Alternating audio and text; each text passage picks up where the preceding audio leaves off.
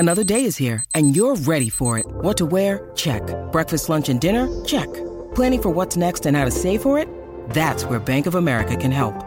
For your financial to-dos, Bank of America has experts ready to help get you closer to your goals. Get started at one of our local financial centers or 24/7 in our mobile banking app. Find a location near you at bankofamerica.com/talktous. What would you like the power to do? Mobile banking requires downloading the app and is only available for select devices. Message and data rates may apply. Bank of America N.A., member FDIC.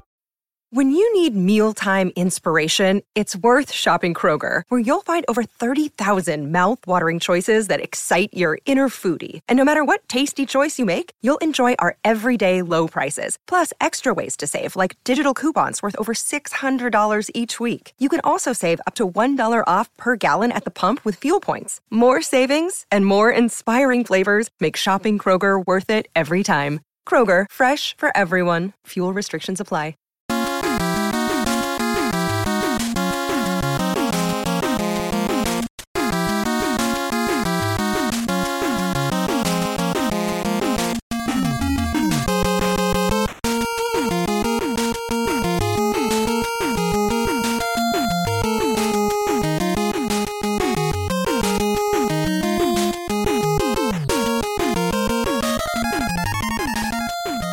Hello again, hockey fans. Are you ready to brave the wild? With me, your host, Paladino Joey, or Joey Awajan. Brave the Wild is available on Apple Podcasts, Google Podcasts, PodMN, Spotify, iHeartRadio, TuneIn Radio, Stitcher, Audible, Double Twist. Thank you once and always for downloading and listening to this show. It is a great pleasure to be on board with you once again today.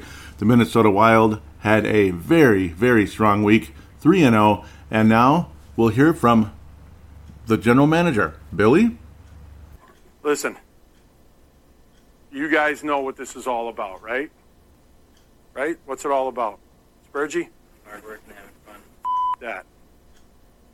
This is about winning. Sure looks that way, doesn't it?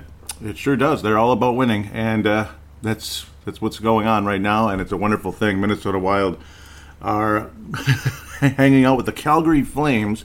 Most people will think, hanging out with the Calgary Flames, what, 7th, 8th seed? Oh, goody, 9th or 10th. Yay, we're hanging out with the Calgary Flames. Yeah, you know, both. But yeah, actually, no, both of us have been playing way the heck better. Daryl Sutter doing a fantastic job in Calgary, and a lot of those guys starting to live up to the hype because they were supposed to be good, damn it. Minnesota Wild, living up to the hype and kind of going above and beyond at this moment with Dean Evason, absolutely spectacular, 31 points. First place in 22 games, 15-6 with only one overtime loss. In the past, we'd have like 4 already of those because we couldn't play in overtime. We'd usually get beat because we can't skate well, and then we'd find a way to lose in the shootout as well, which is annoying and stupid. But, yeah, that's part of the game, unfortunately, these days. You got to get to the shootout if you can't score, but most of the time the Wild are able to score in the 3-on-3, so you don't even have to get to the fluky shootout against the Ryan Johanssons and such. Let's get off of that as soon as possible. Going to be a great show today. We're back to regular Thursdays again. Feels awesome. Minnesota Wild at the end of the Arizona game, as there were 3 games again. We're number 1 in goals. Right now we're 3rd, Minnesota anyway. That was after the Arizona game, though. The Wild were number 1 in the NHL in goals. Kirill Kaprizov, definitely a debated conversation last week, a very spirited conversation between myself, Derek Felska, myself, versus some other people out there that think any type of mild criticism towards Kirill Kaprizov. We weren't exactly bashing him. We weren't hating on him. We weren't saying anything that bad. We're just saying it's kind of a disappointing start. Well, we can kind of cool off on that for now because Kirill Kaprizov had an unbelievable week. And, yeah, it's crazy the pace he's been on. We'll continue to talk about that over the course of the show. But, of course, again, Kirill, an awesome week. Minnesota defeats the Winnipeg Jets 7-1. I'm going to try to not be so game and gamey, but you get the idea. I'll get into the games anyway. At the same time, Cam Talbot had a very, very sharp week. Trying to switch something here. I apologize. Cam Talbot had a very, very sharp week, generally speaking, as did Kaapo Kähkönen. Minnesota Wild did not give up a whole lot of goals, and they scored a hell of a lot. Against 7-1, butt kicking on Black Friday last week. Wow. Usually a Black Friday type of game, the Wild would find a way to lose, especially against Winnipeg. It might have been 7-1 the other way, or like 5-3. It would have been like, that was boring. That was dumb. Remember those games years ago, and those matinee Sunday afternoons, even into last season, against the New York Islanders, in the past. Last year we didn't play the Islanders, but I mean, a game like that versus the Islanders versus the Edmonton Oilers, you'd always come out being extremely frustrated, thinking that was lame, that was lackadaisical. Those days seem to be over. Yes, Jared Spurgeon was trying to say hard work and having fun, and that's when Bill Guerin said, bleep that, this is about winning. Well, it's hard work and having fun as well, but yeah, I agree with the premise there about bleep that. This is about winning. Kirill Kaprizov about bleeping winning with 4 points in this game. 1 goal, 3 assists. Remember, he had a game like that against Dallas just a couple days earlier. This is just Kirill Kaprizov definitely on a tear. Then you get some guys with sickness and injuries and such. Zuccarello will miss a few games after getting 2 goals versus the Winnipeg Jets. Really, really cool, fun performance. Let's look at Kirill Kaprizov just this past week, which makes you have a pretty easy guess who's going to win the Madonna Award. 6 points in 3 games. He had 4 points versus Winnipeg. 1 point, only 1 versus Tampa. Come on, man. Just kidding. A goal and an assist versus Arizona. He had 4 goals versus Dallas for about 4 games earlier, November the 18th. I can't believe that was that long ago, but 7-2. I still crystal clear remember getting our asses handed to us 7-1. Darcy Kemper and net versus the Dallas Stars in Dallas years ago. It's a different world, and it's a wonderful thing. It's what a wonderful world. Seriously, do you remember that? Yeah, I mean, I remember it. I have a good memory, and I remember just thinking, this is not going anywhere. I'm getting sick of this crap. It's like, oh, just flush this one out, yeah, and then flush the next one out, and then flush the 3 games from now out too, because we'll win a couple in a row and then have another stinker versus God knows versus the Rangers or something stupid like that, and a trap game versus Arizona or New Jersey. It was just so frustrating. It drove us all nuts. Come on now. Let's be honest. Stop with the fanboy crap, all of you out there that seem to love being fanboys and kissing up to everybody on the planet when, there were some times in the past that were extremely frustrating. But generally speaking, what an awesome season. And of course, nobody's going to be immune to criticism no matter what. That's why they're about bleeping winning. Bleep that, we're about bleeping winning. Yeah, you have to be held accountable if you're not playing well, you're not having a good run. Even Jordan Greenway showed up this week. What do you think of that? So good for him. Definitely good for him. You have guys like Dmitry Kulikov. I keep putting in the H when I don't need to. There has to be an H after the K to have that accent. I apologize. Dmitry Kulikov, though, he's on pace for a career high. Wow. Remember, he was a high draft pick many years ago for Florida. And then here he is with 10 points already. So pretty damn cool. He basically had become more of a stay-at-home guy, and he was like, just 10, 15 points every year, maybe 20 tops. 28 was a career high. And he's having a hell of a year thus far. 28th of November, a 4-2 win versus Tampa. Definitely a statement type of game in a lot of ways. You went against the Stanley Cup champs. And I know it's just one game and an 82-game schedule. You're not Stanley Cup champions in November. Amen. I agree with that 1,000%. But just saying, it was pretty impressive. And John Cooper, the coach of the Tampa Bay Lightning, who could have been on a major hot seat 2 years ago, or should we say October-ish 2020, should Tampa have been upset again. He might have been in big trouble, but now he's got 2 cups to his name and his name on 2 cups as well. It's got to feel damn good for him. And he gave us some high praise, saying that they're a big and strong team, that really knows how to play. That's basically, paraphrasing. Corey Perry, now we're getting into the pear talk again, makes the wild field pear-shaped every time we play against him. He's had a hell of a career against Minnesota, like 41 points in like 50 games against Minnesota, 48 games, impressive. Another goal, despite the fact he's slowing down over the years. Anaheim Ducks, Dallas Stars, and blah, blah, blah. Now he's on the Tampa Bay Lightning, still cup chasing. Don't blame him, though. He did get a cup way, way back at the beginning of his career. Hell of a player. Pain in the ass to play against, a lot bigger than you think. His face from a distance makes him look like a smaller guy, but he's not. And yes, he did absolutely win a Stanley Cup with Anaheim, 06-07, 44 points. He played every bleeping game that year. So he was hoisting that cup way back in his early days. But a fun, entertaining, awesome night for the Minnesota Wild. The Ryan Hartman goal was just sick. Absolutely sick. Pitlick was able to get his 5th assist on the season.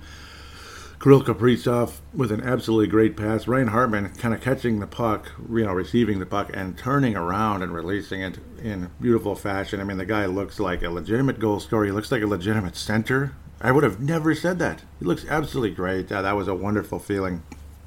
Also in the Tampa Bay game, Brandon Duhaime had a moment where he had the puck, he fell, and he had the state of mind to recover and make a really nice pass to Jonas Brodin, which actually set up a legitimate scoring chance. He was one-on-one with our friend Vasilevsky. He was one-on-one with Vasilevsky. That was awesome. An awesome pass by Brandon Duhaime from the ground after falling. I was like, oh, come on, Brandon. I just called him. Yeah, it was it was a funny moment, but at least, hey, it was a hell of a play. And he really had some strong state of mind there. It just shows his skill set and everything. Brandon Duhaime, absolutely spectacular from Parkland. Love what he can do. Nick Bukestad had a hell of a goal as well. Again, looking like a legit goal scorer with the patience and the quick release, getting it just over the shoulder of Vasilevsky. Absolutely impressed with that one as well. Man, that was fun. Kaprizov to Hartman goal, that was so much fun as well. That was awesome. We'll talk about Arizona shortly.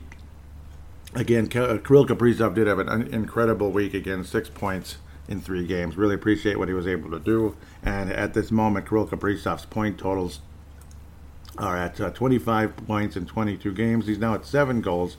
Some people are believing that he might end up with a goal-scoring lead by the end of the month. I believe that was Phil Mackey. Yep, it was on the Mackey and Judd show. Phil Mackey picked that one. That was a prediction. Let's see if he's right. That'd be cool. Hey, nobody's rooting against Kirill Kaprizov. We were just not super thrilled with the start of the season. That's all. Nobody's rooting against Kirill Kaprizov. Do you really think we want him to fail? Do you really think that? That would be crappy, wouldn't it? Wouldn't that be crappy? Wouldn't that be like same old Minnesota? Our friend Dan Minnesota would, all of us know about that stuff. Is, the same old crap. Like, here we go. We're all excited. We're ready to rock and roll. And guess what? Another disappointment after one good year. Like, it just happens time and time again. Miguel Sano looked like the next David Ortiz. And then he was not. He was the next, I don't know, Casey at the bat. Mighty Casey has struck out. That's basically the end of the story. When it comes to Miguel Sano, there I go, jumping off into something else. Kevin Fiala, during the course of this week, kept racking up assists. Still no goals, though. At least none since November 21st, only 3 on the season. But he has been racking up assists. We appreciate what he's been doing there. He's actually 4th on the team in scoring now because he's got 12 assists, which is tied for second. Tied for second with Alex Goligoski, who's had an awesome season as well. He's earning that paycheck. And, hopefully he's willing to take that discount next year after getting that big $5 million payout, because he'd have to take a discount in order to stay, unfortunately. A couple of players are going to have to. They're even saying like Matt Dumba might have to, after making $6 million a year for 5 years. Matt Dumba's case, because of the salary cap situation. Kevin Fiala, though, good strong week, I'd have to say. I thought he was solid most of the week. Again, many chances. Just couldn't get anything to go in. He hit the post against Arizona. The effort's there, the energy's there, the skill's there. It's not like he's screwing up. He'll turn the puck over a bit, which is where the frustration came in with Dean Evison and himself. But generally speaking, the overall talent is very, very much evident.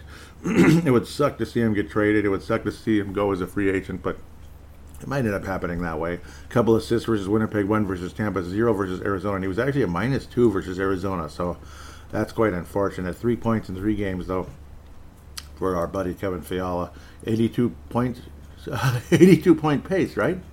Okay, I'll get off of that. That sounds a little silly, doesn't it? Yeah, but absolutely love what he's brought. Again, fun night versus Tampa, and to get high praise from Coach Cooper makes you feel like $1 million. Thank you, Mr. Cooper, and maybe we'll see you in the finals. Maybe. That would be nice. And he was talking about how that, he was kind of talking about that. It'd be an interesting matchup someday, maybe if we were to face off. So we'll see what happens. Minnesota, though, good solid game versus Arizona. kind of off to a crappy start. Arizona had been playing a little bit better lately. Guys like Jacob Sygren has been putting in the points, and the overall play of the Arizona Coyotes has been significantly better. There's no question about that. There's no question. They were able to score early. Kind of a similar goal to Ryan Hartman, quite honestly. Phil Kessel was the Kirill Kaprizov, and Clayton Keller was the Ryan Hartman on his goal. It was pretty nice. Like a nice pass. Phil Kessel with the patience and the turnaround release, turnaround wrister, you could say, from Clayton Keller. It was quite impressive. Put Arizona up 1-0, and they had a little more energy than the Wild early on. But luckily, Minnesota would catch on and get rolling after that. Kaapo Kähkönen was in net, which is good. I want to see Kaapo Kähkönen. Declan Goff made this statement also on Judd's Hockey Show. Yeah, I keep shouting out to them nonstop without even meaning to. Just, I agree with a lot of the things they say, to be quite honest. Kaapo Kähkönen, he wants to see Kaapo Kähkönen in net once every 3 games or so, and I'm with that. I think Minnesota needs that. Obviously, Cam Talbot, if you overuse him, we've seen what happened with Devin Dubnyk. We really saw what happened with Nicholas Backstrom. Talk about breaking down. But then again, Dubnyk broke down pretty much as bad as Backstrom. I mean, it was like Wile E. Coyote trying to run into a tunnel that wasn't there. It was just a painted image. That's what it felt like. It was bad. It was bad. The player of the game, I would say, versus Arizona, you could say Kähkönen. He faced 31 shots. He stopped 29. Minnesota, though, really started peppering Scott Wedgwood as things kept going. Minnesota, again, 5-2 win down the stretch. Jordan Greenway, 3 points, though. He was active. He was solid. He was strong. He had 2 assists in the game. He'd finally scored a goal. He was just barely able to tip that thing in. But, hey, he'll take it, and 10 out of 10 times, I'm sure he will. That was, it looked like a goal for John Merrill. Wound up being a Jordan Greenway goal, Kirill Kaprizov with a really nice goal as well. At first I thought someone else might have tipped that one, but luckily Kirill Kaprizov was able to bring that one in. And good play, 7th goal of the season. Joel Eriksson with his 9th. Kulikov again continuing to get the assist. Goligoski, Hartman is just everywhere. He's the MVP of Minnesota, other than Kirill Kaprizov. It's pretty much between those 2 guys. They're duking it out for the Hart Trophy, I guess. It's those 2 guys. It's not Connor McDavid or Leon Draisaitl or anything, who we'll be talking about in the second segment. It's not those guys. It's Hartman and Kaprizov. The Hartman Hart. It's going to be the Hartman Trophy when it's all done. That's how good Hartman's been, right? It's going to be I think you get it. Right. Great 3-point game, though, for Jordan Greenway. Nice to see him playing a bit better. He's like, Ryan Gahame's going to take my job. Matt Boldy's going to take my job. I got to step up a little bit. Got to step up. Well, I mean, if you get traded, maybe you'll get a better chance on a different team. Like maybe you wind up in Ottawa, and they get better before you know it, and blah, blah, blah. Maybe you wind up in Edmonton to help out a couple of superstars. Maybe. Could happen. We'll see how willing Minnesota's willing to trade with the Edmontons and the Calgarys of the world. Maybe more of an Ottawa, or like East Coast, Eastern Conference type of team, like a Detroit even, where Greenway would probably have a bigger role with like a Detroit versus a Toronto. Maybe he'd get some good action in Toronto, maybe, but there's just so much talent there, he might get buried. So it's just, there's so much talent in the pipeline and the grapevine and such at Minnesota. Somebody's got to go, right? Unless we're planning on trading away Matt Boldy. I don't know if you want to do that. That might be a massive mistake, to be quite honest. Ryan Hartman, what a deal. Oh, I still can't get over that. $1.5 million. That was like back when, guys like Andrew Burnett were making like 1.5, 1.7, 2.1, stuff like that. That was years ago, of course, when, Andrew Burnett could have easily been making $5 million a year nowadays. But it's just, obviously, that's how it was. It was a bit cheaper 20 years ago. And it's, unfortunately, that's how it goes. Just look at our salaries in the workplace nowadays. I mean, and you still feel like you're making, $11 an hour when you're making 20-ish, or so on and so forth. I'm just making numbers up as you go, but it still feels that way. And then you see someone just walk in the door and they're making $18.50, $20. Like, what? They haven't done a damn thing, and they're like 1/4 my age. Okay, not that young, but young. It's annoying. Let's keep going. Seriously, let's keep going. Again, nice win for Arizona. Nice win versus Arizona. I'm hoping that team steps up, though. That would be great. I think the Wild might have the best fourth line in the NHL. So impressed, really impressed with the Wild fourth line. Again, Duhaime, Sturm, and Bjugstad. Wow, what a nice, physical, skilled, awesome line. Oh my God, I love that line so much. How can you not love those guys? Sturm obviously centers that one. Duhaime and Bjugstad, don't break them up. And then there's the other line you never want to break up either. It's the modern geek line because, of course, Luke Kunin's not there anymore. It's Foligno instead, who's not a geek. He's like the opposite of a geek, but you get the idea. Joel Eriksson, Jordan Greenway, and Marcus Foligno. You don't want to break that lineup either. Strong defense, physicality, and success. Like Marcus Foligno. Look at his numbers. What does he have? 9 goals already on the season? That's awesome. And obviously the leadership is so obvious what he brings. I mean, he could have the C on his chest. Seriously, he could. I honestly think right now he is the captain when Jared Spurgeon is not playing. I think he is the captain de facto, so to speak. What is he? He's 5th on the team in scoring with 15 points, tied with Kevin Fiala. That's funny. 9 goals, 6 assists. He's got his 41 PIMs. Ooh, he's got those PIMs. Let's call them penalty minutes, but PIMs. What's the difference? Just say penalty minutes. Leads the team in hits, and leads the team in leadership, leads the team in so many ways, and he can score. He just does a bit of everything, and back when he first came here at almost $3 million a year, it was like, what? That much? He's just this fourth liner who's okay, and he wasn't that good his first year, and ever since, though, he's been absolutely great. Absolutely great. Just keeps getting better. Every year he gets better, and it's so much fun to keep up with and debate about and all that. Right now, they're considered the second line, which I think is totally fine. Foligno looks like a top 6 type of player right now, even though he's middle six, generally speaking. Final topic we can have on this one, again, other than Kevin Fiala hitting the post, getting snake bit with that, but sooner or later, I got to think he's going to score a ton of goals. He might have 5 goals by the end of the month, 5 goals in December, I'm saying, if not 7 or something like that. Don't be surprised if that happens, actually. Don't be surprised at all. Final thing, Mikko Koivu, before we move on into the next segment, might as well talk about it now. Versus any other time. Mikko Koivu, will try to keep this fairly short. He's going to have his number retired. There's a bit of a debate with that with Wild fans. So many Wild fans think it's the greatest thing ever and blah, blah, blah. He's the leader in every statistic and this and that. But you got to remember, though, Sam Mitchell was the leading scorer for the Timberwolves for the longest time. And would everybody be in a rush to retire Sam Mitchell's number for the Timberwolves before Kevin Garnett, everybody thinks, yeah, that's the other one. Everybody thinks he's God Almighty, which is also not true. Best player in Timberwolves history, yes. Is Koivu the best player in Wild history? I don't know about that. Probably not. And obviously, he's not going to be if Kaprizov hangs around. Obviously, hangs around a bit longer. And of course, some of these other guys that pop up, like Rossi, Boldy, and such. And it's number 9, which is a very famed number. Of course, not just because of Madonna, but because of guys like Gordie Howe and such. And you'll be losing that number forever. I understand it's Mikko Koivu and what he's meant to this organization, but was he the best leader ever? I mean, I'm not the only person up here saying this. Unfortunately, the fanboys are outnumbering a lot of us out there that are a little more objective. The fanboys out there that want to, pound you into the ground. They want to stampede you and smash you and stomp you and trample you into the dirt. If you dare to say, Mikko Koivu, maybe we should hold off a little bit on this.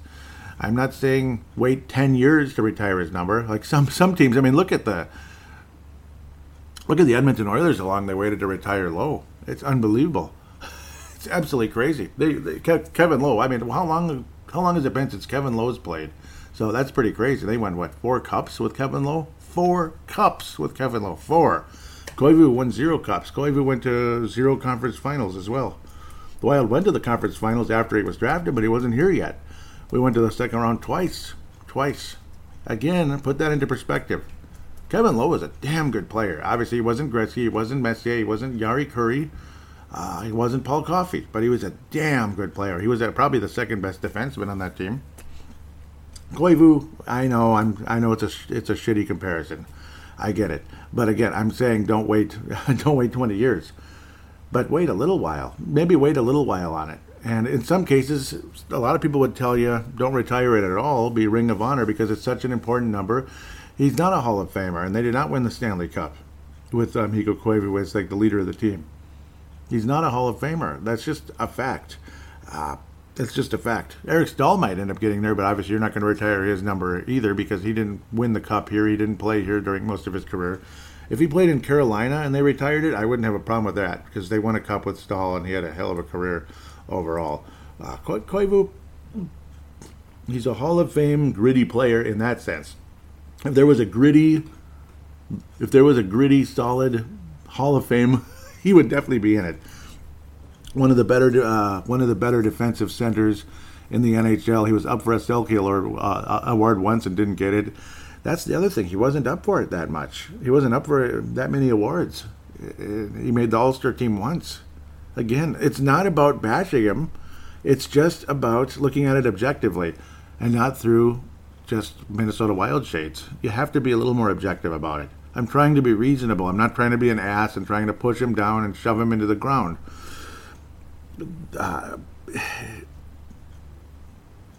Obviously he wasn't always good with the media, only after they won. It was stuff like that. One thing that would make you feel better is that he completely understood the move when Bill Guerin let him go. He was pissed off at the time, of course, but he understands it now, and that was kind of cool to hear him say that. As he's like, look at this team, look how well they're doing. I mean, look at Bill Guerin did. He wasn't making a mistake. So it was time to move on. It was absolutely time to move on. I'll probably get back into this some more, maybe into the fan interaction and such. Wouldn't be surprised if somebody brings it up. Maybe I definitely welcome Derek to talk about it some more. Obviously, I'll probably have him on the show at some point in the not superly distant future. It's just funny how both of us have those kind of funny.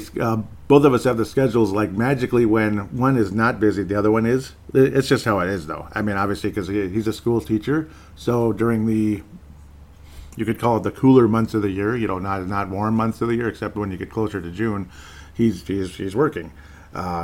He's working in the morning, and that's when I would be available during, let's say, the end of November all the way to April. I'm available in the mornings. And then during the lawn season, I'm not. And then it's back to 2 jobs again, that type of thing. So that's how that goes. That's the reason why I haven't been able to have many guests on the show, especially Derek, who I'd enjoy to have on the show as a fairly frequent guest if I had more time. But if eventually someday that second job may fade away. So we'll see. I can't do that forever. Sorry for babbling about my life a little bit there, but had to maybe let people know the reason why maybe I'm always solo. Even though I very, very, very much enjoy being solo, but at the same time, it's good to have somebody on and hear their perspective as well, especially about somebody like Mikko Koivu in such a hot debate right now. And it's a debate that could be still had 2 or 3 years from now. There's no problem with that, honestly. The Mike Modano Award winner for this episode is Kirill Kaprizov. There's no question he had a great week.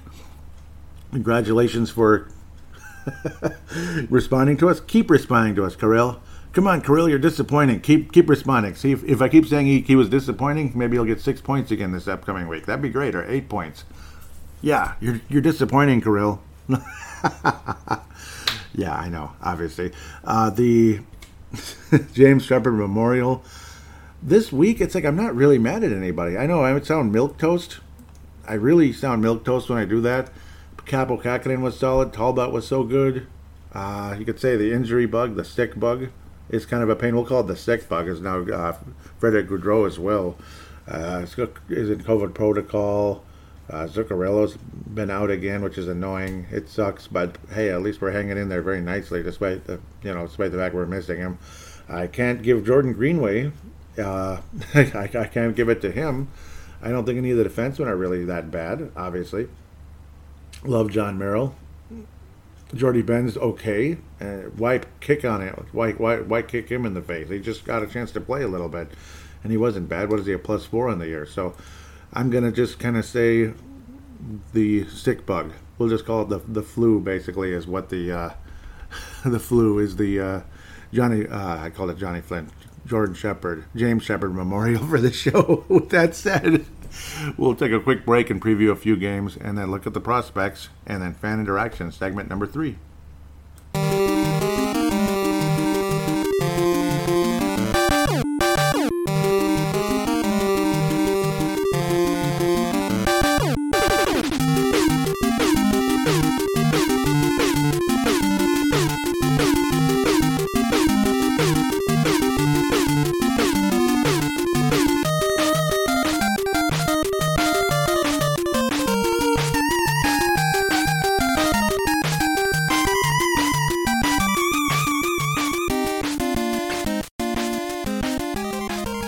we are back here on Brave the Wild, segment number 2, preview, and then look at the prospects. We got 3 games to preview as we head into the month of December.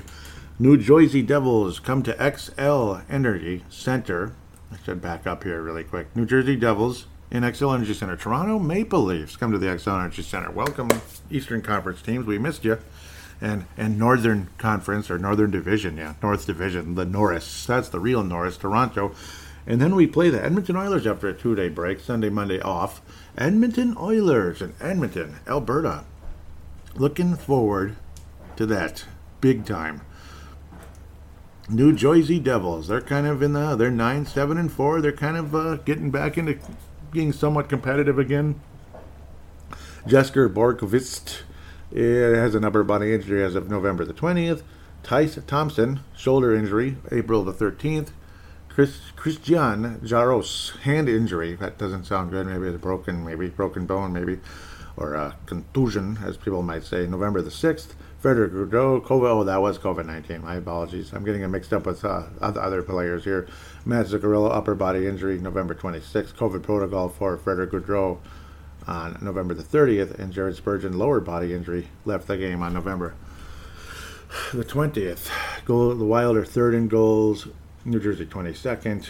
New Jersey's 14th in goals against. 25th in assists. Shooting percentage 20th. The Wild are 2nd in assists, 4th in shooting percentage. Isn't that nice? Penalty minutes were slightly better now at 29th versus 31st, which was really bad. New Jersey's 13th in penalty minutes. Penalty kills 22nd. Power plays 29th. So, not that great. Obviously not a great team. Minnesota didn't play so well against them last time around, but still got the win. Hopefully we can continue to do that. New Jersey is 2-3 in their last 5 after losing to beating the Tampa Bay Lightning 5-3, losing to the Wild, of course, on November the 24th, losing to Nashville 4-2, 4-2 win versus Philly on the 28th, and lost to San Jose 5-2 recently on the 30th of November. Minnesota's 4-1 with the 4-game win streak at the moment. Would not be surprised if the Wild are able to successfully sweep this team. Winning in New Jersey, I got to think it's harder than winning in the X, even though we've had some funny, crappy moments in the X over the years. There's just something different about this team. It's hard to doubt them at this moment, though. Of course, no team is perfect, and of course, those losing both of those games to the 2 Florida teams a few weeks back was not too surprising. At the end of the day, that was about a week and a half ago, is what I'm trying to say. That was what it was. About a week and a half ago, Florida and Tampa, and then the Wild won 4 games in a row with some days off in between. That's one of the reasons for the gap here. I was like, wait a minute, was it already that long ago? And yeah, it was. A couple days off of the gap and everything. New Jersey, though, the Wild should be able to get the job done again and sweep this team. I will say yes, because you got 2 tougher games coming up. So if you're only gonna go 1-2, you better win this one. Hopefully the Wild go at least 2-1 though. If you're gonna go 2-1 is what I should say. You better take care of this one, because Toronto and Edmonton is not gonna be that easy. Though we'll see what happens there. Minnesota is gonna win the game. Final score 4-2 versus the New Jersey Devils. Might take a Foligno or Brodin or Dumba empty netter to wrap it up, but I don't think we go to the shootout this time. The Wild win 4-2 versus the New Jersey Devils. Most likely got to score. Who do you think it's going to be? Who do you think it's going to be? Kevin Fiala is going to score his 4th goal of the year versus the New Jersey Devils. Minnesota wins the game. We'll continue rapido if I can possibly do that. Toronto Maple Leafs come to town. They're 7th in goals, 4th in goals against. They're good at everything. Power plays 8th, penalty kills 7th, penalty minutes they're 3rd. They are getting the job done. Jack Campbell, former Los Angeles King, he backed up Jonathan Quick forever, and he'd have some mediocre moments because that team is just weird. They're not real good. Wow, Jack Campbell's taken the reins of that goaltender position. He's been in 19 games now. He's dominating the position. Joseph Wool's out a couple of good games, 3-0 actually as backup. Or Peter Mrazek, who's had some awful starts, just 2 of them. Michael Hutchinson, wow, remember that name. You're with the Winnipeg Jets and such. Jack Campbell, though, 13-4, 1.72 goals against average. Save percentage, 94.3. 3 shutouts on the year. Whoa. That's going to be a tough match. Tough one. Tough match up. Not match. This is not soccer. I'll take hockey 10 out of 10 times over soccer. Sorry, I'm doing that. And I'm saying it right to your face. John Tavares, 11 goals, 14 assists, leading the way for the Toronto Maple Leafs. The captain leading the way in scoring, leading in everything except for goals and assists, I guess. Never mind. Austin Matthews has the most goals at 13. He's been great, obviously. Mitch Warner has been really good. 15 assists on the year. It's a hell of a team with tons of talent. And, man, with Jack Campbell doing as well as he's done, and this team just kind of dominating puck possession, Toronto looks freaking dangerous.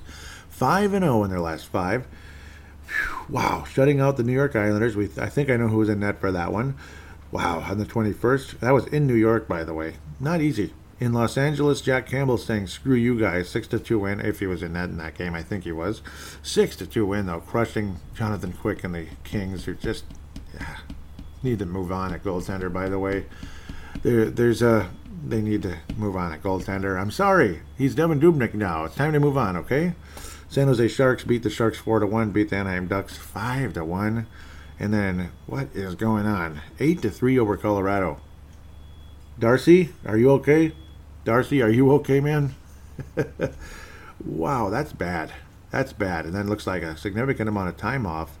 3 days off to play the Minnesota Wild. The Wild do not win this game. The Wild have a 5-game winning streak come to an end, unfortunately, versus the Toronto Maple Leafs. This does not mean the Wild can't beat the Maple Leafs in a 7-game series. This does not mean the Wild can't compete against this club. It doesn't mean anything necessarily. Toronto is damn good, and I do think they'd be a very tough out should Minnesota play Toronto in the Stanley Cup final, which would be really cool. And I mean, beyond cool to see both of those teams in the Stanley Cup final.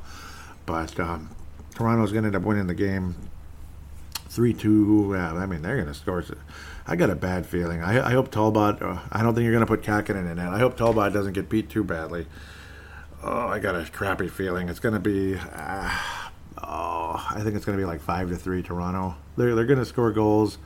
It's going to be 5-3 Toronto. Most likely got to score for Minnesota will be Marcus Foligno. He'll get a goal in the game, I believe, at least his 10th goal of the season, if he didn't get one versus New Jersey. Minnesota, though, does not beat Toronto. 5-3 loss to the Maple Leafs, as I'll continue forward here. One of my favorite teams, only because of just, the good old days with the Edmonton Oilers, the 80s Oilers. I always bring it up. Have you ever heard of the 80s Oilers? Yeah, I love that. I love it. Love the team, the history and all that. But obviously you want to beat them now. And yes, they have their Lemieux and Yager situation going on. Of course, yeah, both of them are centers, so slightly different situation. More like Gretzky and Messier, I guess. Connor McDavid and Leon Draisaitl. And I'll say this, I believe I've said it before.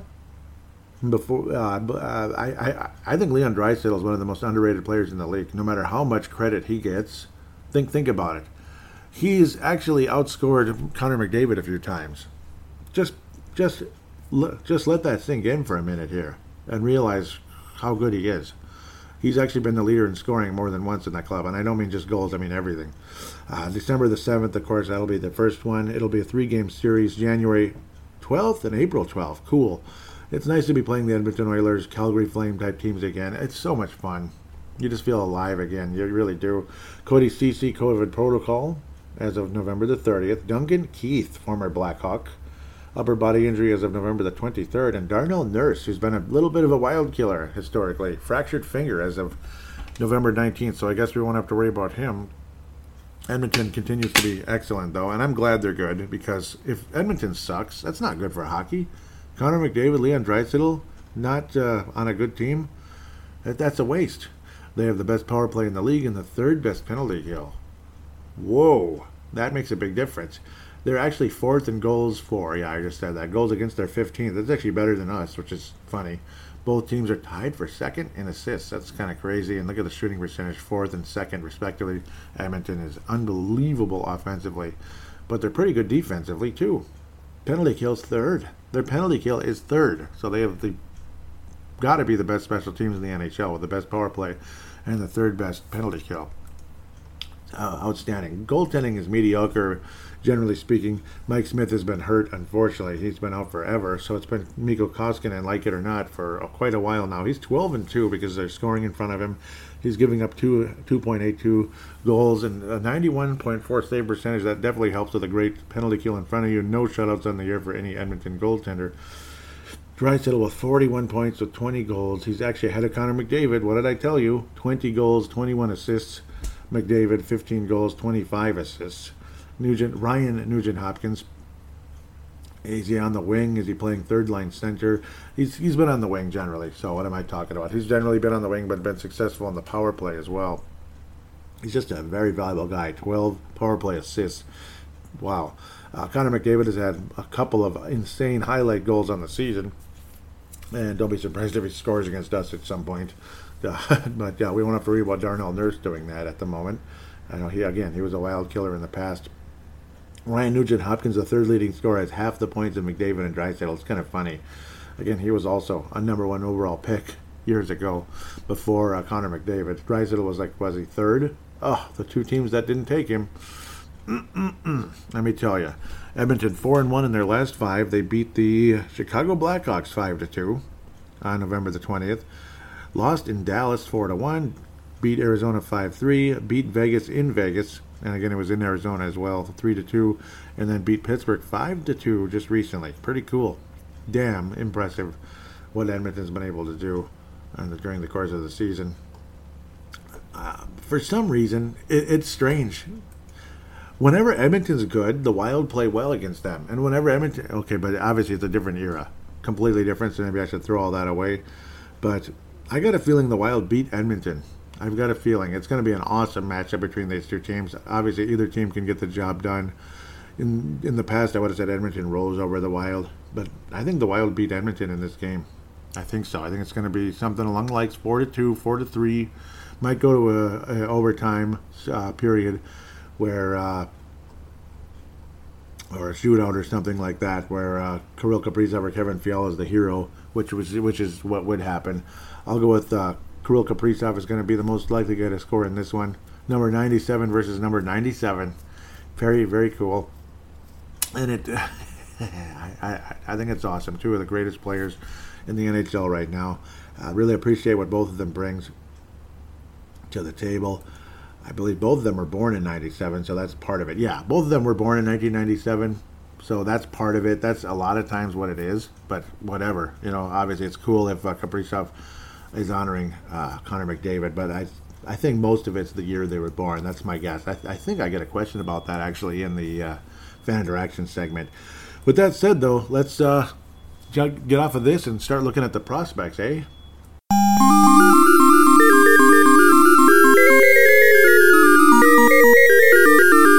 And let's get into those prospects right now. And as usual, we're going to open up with the Iowa Wild, and all you got to do is pretty much click on Matthew Boldy and load that from there. He's been great. Matt Boldy, Matthew Boldy, however you want to say it. We always appreciate what Boldy's able to bring. About 2 points a game so far, with the late start to the season again with the injury. Unfortunately, in Boldy's case, 4 games, 6 total points, so just under 2 points a game at this stage. Keelan Addison's back up with Minnesota has actually been playing forward, which is pretty cool. That was interesting to see. He certainly got the skills, and again, that's what happens when you have sudden people getting sick, like Frederick Gaudreau. So tough situation there. And Damien Giroux still stuck at 4 points. Actually, yeah, I believe he got 1 point. He had 12 games. Last time I did the show, he had 3 points. Now he's at 15 games and one more point added on, so that's good, I guess.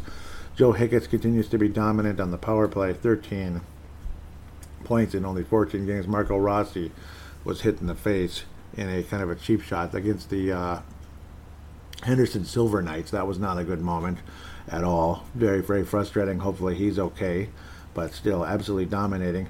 The one complaint about him moving to the next level is that he hangs onto the puck a little too much. That's what I heard from Pat Micheletti.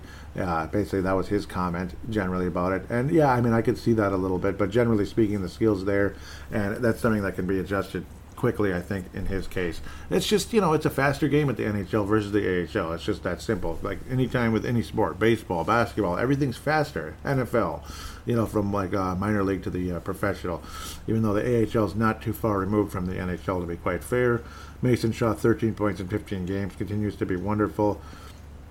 Nick Sweeney's definitely cooled off from a spectacular start, but still, 12 points in 15 games is nothing to sneeze at. No doubt. Adam Beckman, 8 points in 11 games thus far. Again, late start to the season for him because he was too busy in the National Hockey League. He was too good for you guys. Okay, sorry. Again, Andrew Hammond, 3 shutouts on the year, 2.14 goals against average, 5-1. Again, after a crappy start. Derek Baribeau, 3 goals against. Again, he's kind of all over the place, but when he's good, he's very good.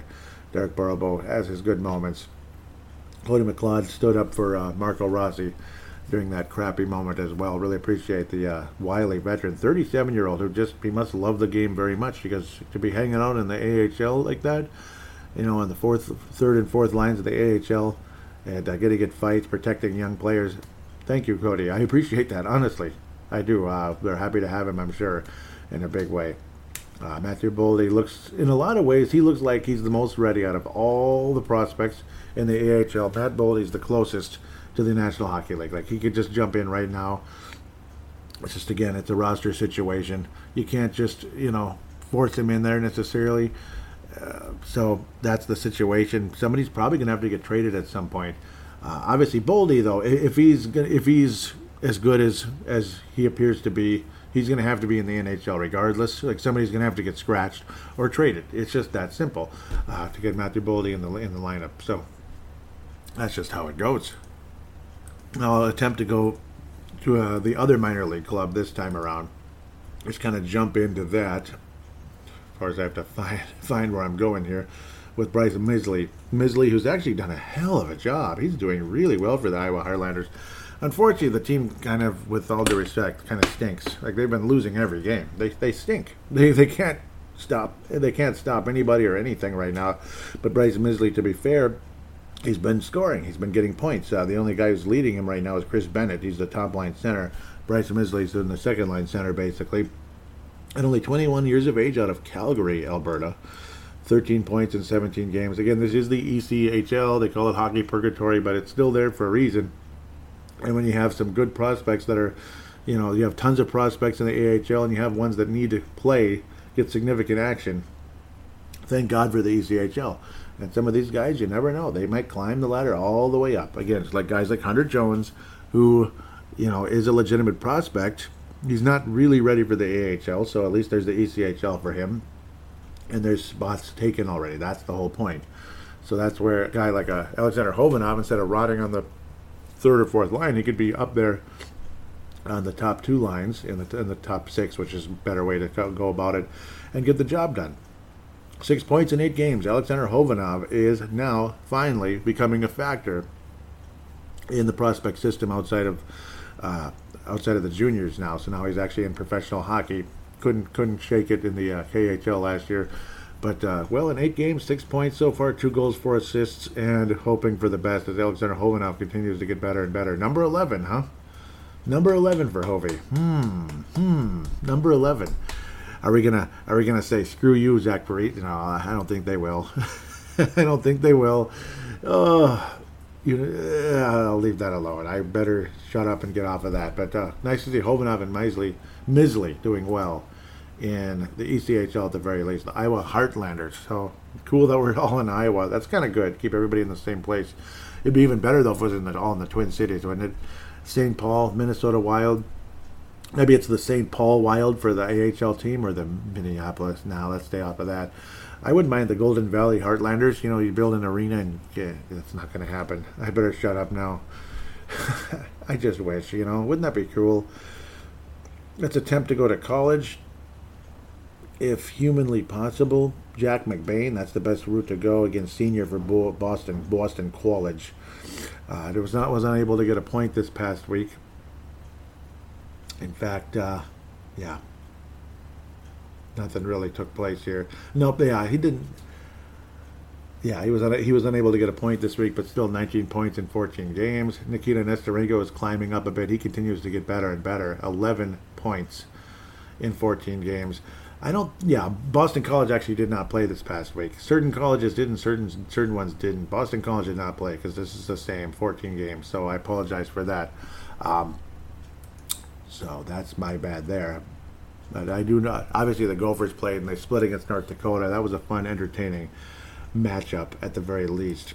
I do believe University of Connecticut did play. Yeah, they did. Vladislav Firstov, again, junior for University of Connecticut out of Yaroslavl, Russia, with 8 points in 12 games. He's mostly a guy that focuses on offense, from what I hear from Spoke Z and such. But generally speaking, he's definitely an offensive player. I'm not sure what to make of him. We could see him in the ECHL probably at first, depending on how many top prospects are in the AHL. That's kind of the whole reasoning, or that's the whole question there when you look at that. So now we'll quickly move into Europe and juniors and such. Let's go with juniors for now. Pavel Novak, WHL. He just continues to get better and better. 23 points in 18 games, 10 goals. He's got a nice shot, good overall abilities. He's a plus 10 on the year for the Kelowna Rockets. Pavel Novak, 5th round pick in 2020 by Billy G. Matvey Guskov, he's actually in the KHL. He's been okay, adequate, 6 points in 23 games, so he jumped into Europe there for a split second. I thought he was, he's still in the KHL. That's where he is. Again, not spectacular numbers. Sam Hench's only 5 games so far, and unfortunately, he's not been healthy, and that sucks. But 5 points in the 5 games, point a game for the first time in his career as a senior for the National Runners up St. Cloud State, unfortunately, but hurt, which sucks. Let's go to his teammate real quick, Jack Pert. 6 points in 10 games. He's been missing action as well, and that sucks. I've been kind of bouncing through college, and so some of these teams played, some of them didn't. That's what gets kind of, confusing and such. And obviously in the juniors they all play because it's in Canada, so, and they have their own Thanksgiving in Canada. That's why they make sure to let us know. Guys like Isha Jerome, American Thanksgiving. I know. God bless Isha of the Soda Pod. Damon Hunt, and of course Hoppy as well, locally here in the Twin Cities. Damon Hunt, 14 points in 18 games. Obviously continuing to bring what he does for the Moose Jaw Warriors. Got a wonderful future. He's definitely going to be an offensive defenseman. I mean, he's got a little bit of Dumba in him with that big shot and such. He could be a solid player, but I think I'll stay off of that. I was like, you never know though. If Dumba becomes too expensive and we have to let him go, which I don't think they're going to do. They seem to absolutely love him, and he loves it here. But if they're unable to keep him for whatever reason, Kalen Addison, Damon Hunt are the kind of guys that you might be looking at. And, of course, Carson Lambos long term. He has just been absolutely nuts. Carson Lambos, but he's on the left side, so that's another way to look at that. Damon Hunt is actually left as well. So, Damon Hunt, I think he could play in any situation, honestly. I think he could be on the third pairing. He could be on a top pairing as things go forward. Ryan O'Rourke is kind of the same way. Extremely solid. 31 penalty minutes, definitely a leader there for the Sioux Greyhounds. He's the absolute captain, 16 points in 19 games, only 3 goals, but leading that power play, though, when need be. Definitely has offensive ability at times. Now we can go to the Winnipeg Ice with Carson Lambos. What a stud. 18 points in 19 games thus far for him, 5 of them goals. Jasper Wallstedt still stuck at the same number, so that's interesting. So I'll kind of leave those alone for now. Kadian Bankir, 19 points in 19 games, 8 of them goals. Kadian Bankir, absolutely love that guy. The Kamloops Blazers, Josh Pilar, he's my favorite prospect right now, other than Carson Lambos, you could say. Josh Pilar, 27 points in 19 games. Can't wait to see what he can do in the AHL or ECHL, whatever it is. Let's say the AHL. I really want to see Josh Pilar coming to the pros as soon as possible. I think there's so much ability there. Honestly, not sure why he slipped as far as he did. Nate Benoit got his 2nd point this past week. Yes, Nate Benoit. 2 points now in 17 games for the Tri-City Storm. Congratulations, Nate Benoit actually scored a goal. He had an assist, now he's got a goal. Good for him. Marat Kuznetsov still stuck at 11 points, now 29 games. So he's certainly quieted down in the point production, but still bringing that energy and that defense and creating scoring chances for teammates. But yeah, I mean, it's obviously it's a work in progress. He's got serious talent, but it's going to take a little while for him to get here. Obviously, a couple years away, but once he's here, we're going to really enjoy what we got, and you have a legitimate center for many years to come, along with Marco Rossi and Ryan Hartman, who I still can't believe it. He's the best center on the Wild right now. He's the best center on the Wild, even better than Joel Eriksson Ek, which sounds weird, but he is. Back to Europe, Philip Johansson and Simon Johansson, 7 points for Philip in 22 games. Can't really babble too much about him. Simon Johansson, again, had 7 points for Ilves Tampere, and now it's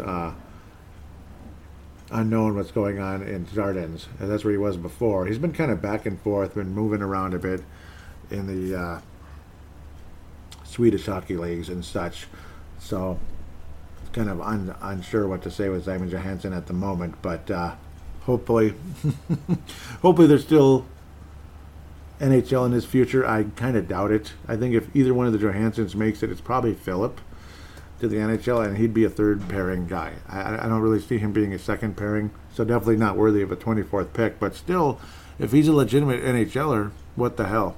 Why not? What the hell? We're enjoying the third pairings we have right now, but of course they're not going to be here forever. That's just an unfortunate fact for them. With that said, we'll take a quick break and return for fan interaction.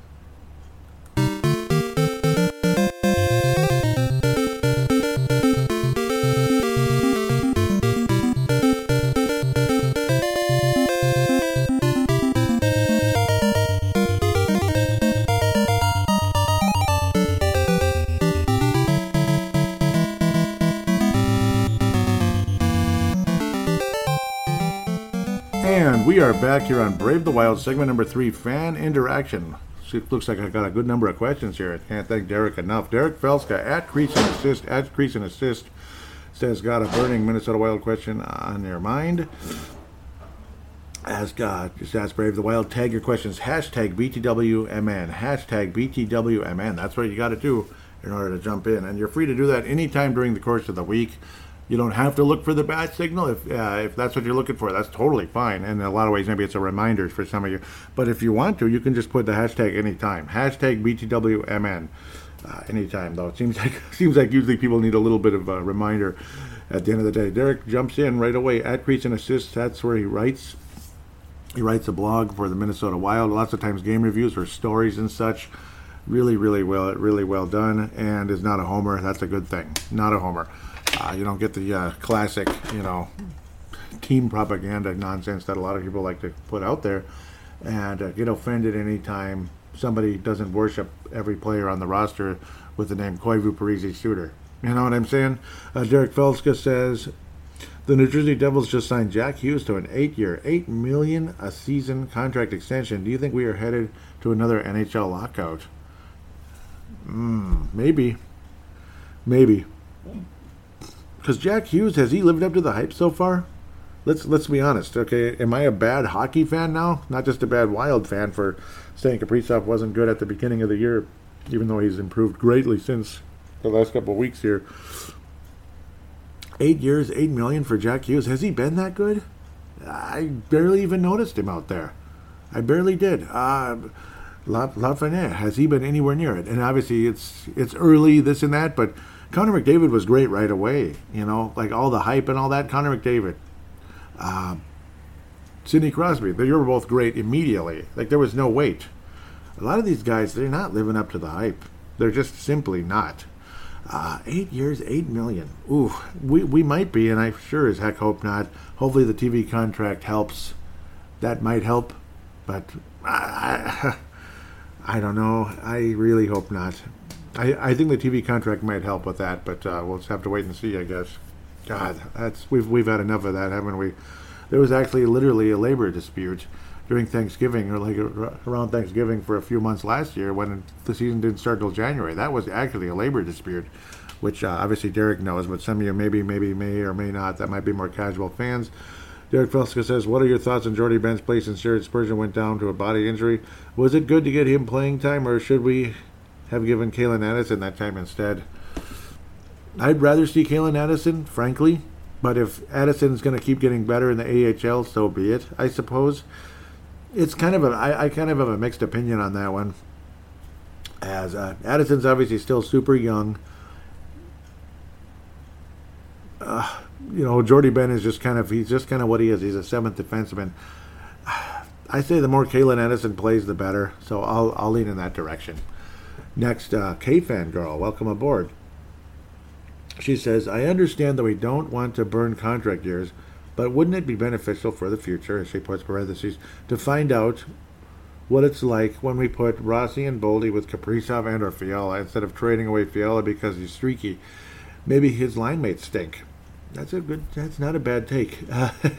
I would love to see at least Boldy with Fiala. I would love to see at least Boldy with Fiala. It'd be really interesting if Boldy, Fiala, and Rossi, that'd be really, really cool. I think that was put together a couple times in the preseason. It was pretty cool. It was pretty damn cool. I would not be against seeing that. It sounds like they want to be patient with Rossi at the moment. Maybe he's got to get his quickness going. Obviously, the skill set is very much there. He's dominating the AHL, but it's going to be a speed adjustment, quickness, not speed, quickness adjustment for Rossi to the NHL. That's what some of the talk is. Where I think Boldy's ready right now.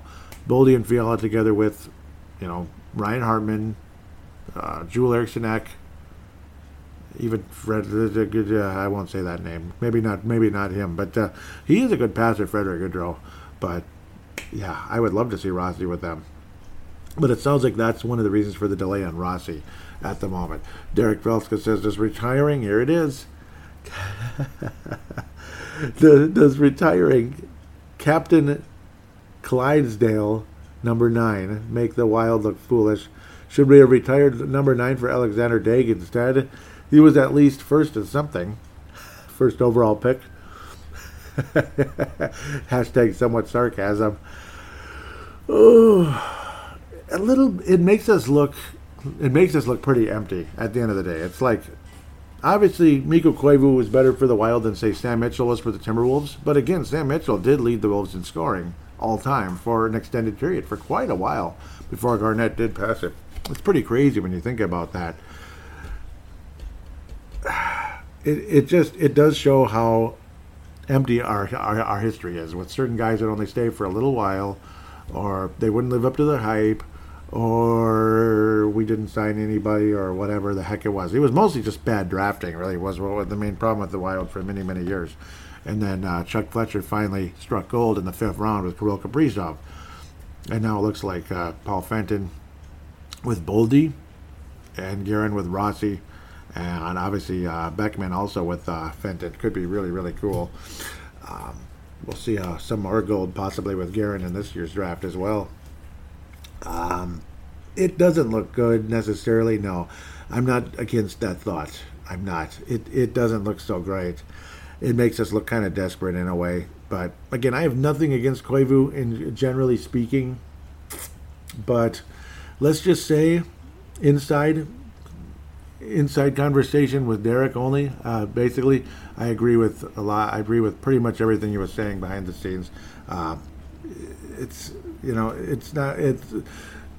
Koivu's history with the Wild really isn't all that rich and great. It's not. I'm just going to leave it at that.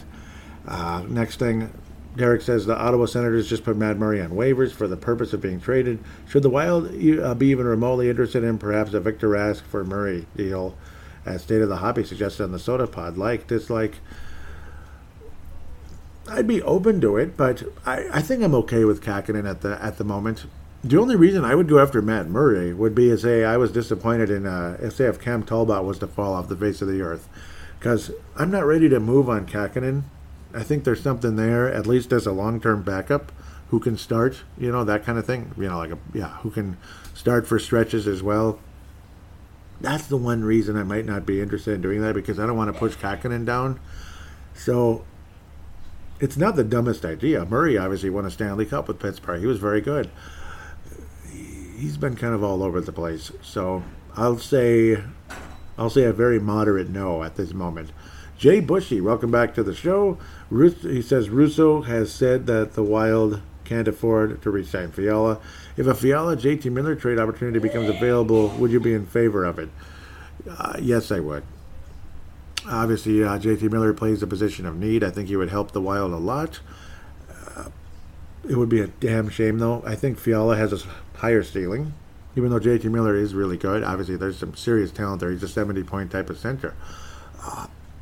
So, at center, obviously, is a position of need, even though it looks better now because Ryan Hartman looks like a 70-point center. But is he, though? Is Ryan Hartman a 70-point center? I don't know. That's hard to say. Let's see how long it lasts. And, of course, Joel Eriksson Ek is not a 70-point center. At best, he'll be 50 to 60. 60 would be really, really, really, really high, I think, for Joel Eriksson Ek. Spectacular defensive player. I think he might be a Selke Award guy. Derek has another one, says, I think the Canucks are going to want a lot more sweeteners for that. That's the other thing. I mean, Fiala might have a super high ceiling, but Miller's a position of need. That's where there's a little bit of conversation there. Looks like there's a little extra mixed in here. Tom Hayen says, would be surprised. Miller making 5.2 this year and next. He ain't taking a discount when his next contract comes due. Would have to move more money out the door. Yeah, that's the other side of it. Oh, yeah, that's the other side of it. It's going to be really an interesting situation. Because, yeah, you trade people, you're going to have, you get somebody back, and they make money, and they're going to want money. That is a very interesting situation. Jay Bushy responds to Tom saying, Miller is a center making similar money to Fiala. We need some further depth in the middle. I think you'd have to kick the tires on this and also see what his demands for a future contract would be. I really don't want to lose Fiala, but center depth is needed. Yep, as we put the explanation points. I'm not against kicking the tires and maybe kind of back channel conversations and such.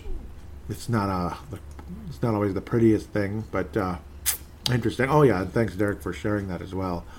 Yep, sharing Tom Hayen's comment. Ooh. That is a tough situation, isn't it? The salary cap situation is not going to be easy. The one positive of it, well, guess what, folks? Matthew Boldy, Marco Rossi, welcome aboard. Adam Beckman, let's go. Let's do it. You want it? You got it. Okay. That's the way you want it. That's the way you're going to get it. Jonathan Winters from It's a Mad, Mad, Mad, Mad, Mad World giving you his opinion on that. And yeah, that's the way you want it. That's the way you're going to get it. And yeah, it is. Let's get to Brian Herrera. He says, all right, I got a tough one for you this time. How many goals will Hartman get this year? This guy has been so clutch for us, and I think half his goals are late game tying or game winners. Hell yeah. That's a good one. How long is it going to last? He's got 12 already. Does he have 30 goals in him? Oh, 25. I'll say 25. I'll say 25. That's reasonable. 25 is freaking awesome for Ryan Hartman. And maybe he ends up racking up the assists as well, and he ends up having a 50-plus point season. That'd be awesome. 60, 70 from Ryan Hartman would be great. I'm not sold 100% that he's going to be a 70-point guy, but if I'm wrong and he gets to 30-plus, more power to him. That's freaking cool. But right now, I'll stick with 25. Derek Felska says, rank the Wild's TV play-by-play broadcasters from best to worst. Current or all-time? That's the one thing. Probably all-time, maybe? Play-by-play broadcasters. Anthony LaPenta. And then there was Herrera. Mike Goldberg's number one. LaPanta's kind of a middle of the road, number two. And Terahar is number three. Even though Terahar was fine, but I think I like LaPanta a little more. That's the TV play-by-play broadcasters, right? So, yeah. Radio, obviously, it's been Joe O'Donnell now. They score! That's the only thing I don't like is how he says scores. Otherwise, I think he's really good. And then Bob Kurtz is a legend. Kurtz still has the lead for that just because he's a legend, obviously. But that's the radio, so I apologize. Let's keep going. Mike I hope I answered the question properly there. That is probably all time, right? Obviously, the color commentators, you got Wes Walls, Ryan Carter, Lou Nanny's been in there on occasion, just here and there. I think I like Ryan Carter a lot as the color commentator. I mean, I like Walls too, though. Some people don't like him, some people do. I'm okay with Walls. Carter might be the best, I think, out of that group, out of the color commentators. I think maybe Ryan Carter. Mike Moko V65 says, here is one that has not been asked. How do you think Kirill the Thrill will do? How do you think he'll feel going up? Oh, here we go, going up against Connor McDavid. I don't think it's a coincidence he chose number 97. Mostly it's because of the year they were born, but yeah, at the same time, yeah, I wouldn't doubt there's an admiration for Connor McDavid as well. Hell of a passer when it comes to Kirill Kaprizov, and obviously Connor McDavid's a hell of a passer, hell of a playmaker. It's going to be a lot of fun. I think he's going to really enjoy it, and I think he will score a goal at least against the Edmonton Oilers. I think he scores at least a goal, and he has a multi-point game against the Edmonton Oilers. What do you think of that? The way he's playing right now, it's going to be thrilling to be blunt. It's going to be thrilling to add a pun to it, I suppose. With that said, thank you guys so very much. Going to give a few shout-outs to Minnesota Wild Global, Minnesota Wild Nation. Great Facebook pages. Recommend you join those and interact with Wild fans on there during and after games and before games and blah, blah, blah. MNW Prospects. MNW Prospects, I'm very happy to be a part of it. I would cover the Q, the Quebec Major Junior Hockey League and BCHL if the Wild had prospects in them, but they don't at this moment. I'm sure they will in the future. And I'll be writing for the page and Twitter when it comes to prospects in those leagues, those two junior leagues, which I really, really enjoyed doing. And looking forward to some more prospects heading in that direction in the future, because I'm sure they will. I don't think it's going to be like we're staying away from the Q forever. Why would you do that? The Q is great. Pavel Bennett, Justin Bakke, Brandon Kost, Chad Walski's been on there. Marek Skyba's been on there in the past as well. Really appreciate all of you. Really appreciate it. Love being a part of that. Again, Derek Felska at Crease and Assist in the daily, the Sports Daily part of me. I'm getting it mixed up with the Daily Face-Off. That's where you look at the lines and such for the Minnesota Wild. You can even look at salary cap situations there. But yeah, the Sports Daily part of me. That's where Derek writes for Crease and Assist. And of course, his wife, Teresa Ferries, also writes on there as well, previewing games for the Minnesota Wild. Really appreciate all the interaction. Love all of you so very much. Please write a positive rating for Brave the Wild on iTunes / Apple Podcasts or Audible or Stitcher. Those are the three applications you can actually review the show. If you could do that, I'd really appreciate it. And I'll thank you very much. I actually did get a recent one on Apple, and I better get to that right away. I forgot. It was on there last week, and I forgot to bring it up. I apologize to you, and I thank you very much. Let's get it right now here. I'm just kind of struggling. Come on, let's go. There it goes. Rusty McTrusty, thank you. On November 11th. Happy Veterans Day, by the way. He says, let's go Wild. Great content on in-season happenings as well as prospect updates. Great listen for any Wild fan. Thank you very much, Rusty McTrusty. Really appreciate you. Big time. I appreciate that very much. And for those of you out there willing to do that, please do. Apple Podcasts, Stitcher, or Audible. Those of you that have done that in the past, thank you so much. And those of you in the future that are willing to do that, thank you in advance. It's worth its weight in gold or platinum or whatever super precious metal you can imagine. I really appreciate it. Tell your friends about the show if you could. Oh my, and I got to bring up Viget application. The Viget application. VIGIT, social media for sports bettors. You can post about your picks, see what others are saying about games. Viget Betting League is a month-long betting competition to see who the best sports bettor is over the course of the month. Free-to-play sportsbook, bet free coins, win real prizes. Betting stats, there's great information available on the Viget Likeline movement where the public is betting.